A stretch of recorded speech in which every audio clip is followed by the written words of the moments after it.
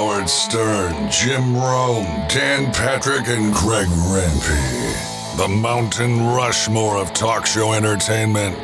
Now, let's get back to the Barbecue Central Show. Are you familiar with Broil King? Well, if you're not, after this interview, I believe it will set it towards the top of your grill manufacturers to consider when you're looking to replace one of those cookers in your patio or backyard. So enjoy the interview with Terry Witzel from Broil King. Here first thing this morning, talking with Terry Witzel, who has given me a few moments. And he is one of the brother owners of Broil King. So before we talk about some of the products, Terry, maybe a little background about you and how you get into the Broil King biz. Good morning, Greg. I have a couple of brothers, and years ago we entered our family business with our father. We stumbled across an opportunity to manufacture gas grills under contract originally for a large company in the U.S., and we had the opportunity shortly thereafter to get our own brand and own tooling, which we did in the mid-'80s. And that was originally a jacuzzi product. They were in the gas grill business, and they had a brand called Broil King. So we took their tooling and redeveloped it, brought new life to the Broil King brand. About the same time, we were involved with Weber Stephen products, and we were distributing that product line in Canada. For about 20 some odd years we did that. And at the same time, we were also building our own brand, Broil King, and selling that, which we're now selling in about 40 different countries. Very strong business in countries like Germany and Sweden and pretty much every European country. Poland is good, and Spain and Switzerland. And there's some Southern Hemisphere countries like New Zealand. We're working on resetting our business in Australia at the moment. And obviously our home markets are Canada and the U.S. We started in Canada, and along the way we purchased a couple of production facilities in the U.S., one being in Indiana and another being in Tennessee. They're both very sizable facilities. Each of those are about 400,000 square feet. They have very, very vertically integrated. We do everything. There are some globally sourced components, but for the most part, we do our own die-cast work. So all the aluminum components, we do that in Tennessee. All three plants have metal stamping, have powder coating, assembly lines. They're very self-sufficient, but in certain plants like Tennessee, we do the die casting. Indiana, we have porcelain coating. And in Canada, we plastic injection molding so that we can even produce the wheels and many of the resin components that we need in all three factories. They'll draw from Canada. So we're very, very proud to be a North American manufacturer versus the majority of our competition that is very highly reliant on China. We have good vendors in China, but we're trying to minimize the Chinese content and maximize the North American content. When you remember back in the mid-'80s, kind of getting into it, and then eventually getting your own brand of cooker, the Broil King, looking at 2023, what have been the 2 or 3 biggest brings to the market, or changes, or advances, or evolutions, if you will, that you've seen in your time in this business? That's a good question. I don't think that the product has become much more user-friendly than it had been back in the 80s, but there is now the advent of connected product that's coming to market, product that you can operate with your mobile phone, and you can monitor the temperature. That's coming. It's going to come into gas. It's been very, very prevalent in pellet. And as that becomes more acceptable from a consumer standpoint, people are more comfortable to operate things that are electronic versus the manual system of just turning a knob to low, medium, or high. So you're going to see that evolution coming. That's probably the biggest change. I don't think that it's going to be hugely embraced because the manual system works very well. It's simple and it's inexpensive, and today's consumer understands how to operate it really well, and they're used to it. But there is digitization of the product that's coming. We talk about connected products. I think it's, as you said, widely accepted. There's going to be perhaps a whole nother group of purchasers who are going to feel a lot more comfortable in front of that grill. But from a manufacturing standpoint, are you guys worried at all about patents that some other folks have in this industry that have taken other companies to court about cloud this, Wi-Fi that? Or have you done your due diligence and been able to steer clear of any of that stuff? Or is there always a potential of somebody deciding to enforce something else? It's definitely, you have to watch what you do so that you don't get yourself into trouble. We're very, very cautious from that standpoint. You don't want to steal anybody else's intellectual property. All the things that we do, we develop internally, and we check with our patent attorneys and to make sure that we're not, and we do our own searches, make sure that we're not infringing on anybody else's activities in the industry.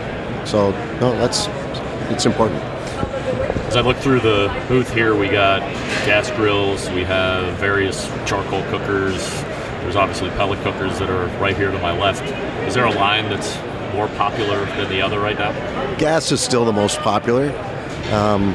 We have, in Canada, we have 5 appliance stores that my brothers and I own, and my one brother operates those stores. And we sell, through those appliance stores, we also sell outdoor cooking products. It's a very strong category for those stores. And we can see exactly what the end consumer is doing through those stores rather than relying on data we can get from our customers. We see it firsthand. And we know that gas is still in the high 60s% of our sales. Pellet, somewhere around 13%. So definitely, while pellet is strong, we've seen that it's leveled off a little bit. And of course, there is the odd consumer that comes in looking for the flat top type product now. You can do that with pretty much any gas grill with a griddle, but for the most part, it's a gas market, and the end consumer loves using gas. It's simple and heats up very, very fast and no mess. Really a great way to cook. As far as the name Broil King, I'm fully aware of it, have been ever since I started the show, so 16, 17 years. I don't know if the everyday consumer, at least here in the States, is aware of it as much as Weber or Charbroil or something that they're going to see in the big box stores. Right. How do you work on continually pressing out the brand, telling the story digitally, and making sure that the end user is somebody that's going to have Broil King on top of mind when they're looking to execute purchase? We haven't focused on being in the big box environment. We're not at Walmart, we're not at Costco, we're not at Lowe's, we're not at Depot. We are on many websites, but we're not looking to be on the floor in the large box stores. We like our product to be sold through independent retailers and people that really understand the product, to be able to show it to the customer, all the different features and benefits. And there are a lot of large, fancy-looking grills that are made in China, mostly with inferior materials. But we take a lot of extra care in the development of all of our products. We know that if my brothers and I are ever visiting a friend that owns one of our products, we want to be proud of what's in their backyard. It's embarrassing when we go to a friend's home and we see one of our products with corrosion or rust on it, or that flares up, or that doesn't work as it should. And so we're very, very fussy, and we spend a little extra money to make sure the product is better. We don't produce our product to a price point. We produce it to be very usable and to give the customer years and years of enjoyment. For example, we have a very large parts department with parts for grills that we produced over 30 years ago. If you need a part for a Broil King grill, you can get it.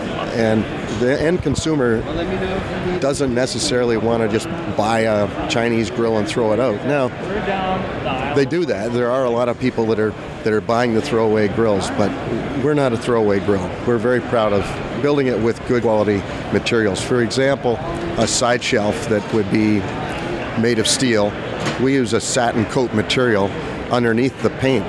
So even if you scrape the paint off, it won't rust. It's an automotive grade material, and that's used throughout the grill. Every nut and bolt is either stainless steel or specially coated so that it won't rust. So it's very important that we use really good materials so that the consumer that owns our product, they're going to enjoy it for years. It'll still look good in their backyard, depending on how they care for it, and it'll stand the test of time. I've been to numerous box stores, and you've probably seen it yourself. There's a sea of Chinese grills parked out front, and they're brand new, and they're rusty. Well, our product doesn't rust when it's brand new, and doesn't rust even when it's 5 years old. Some of the internal wear components will rust, and that's just natural wear and tear.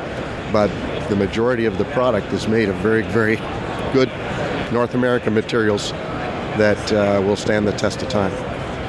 My prediction for 2023 was this is going to be the year that the full-size electric grill becomes a thing, both for manufacturers and people buying and putting them in backyards. Agree or disagree?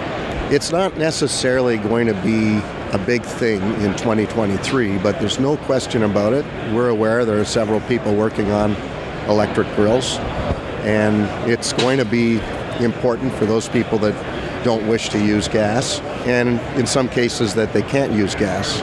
You can't get enough power out of a regular outlet in order to give you searing capability on a full-size grill.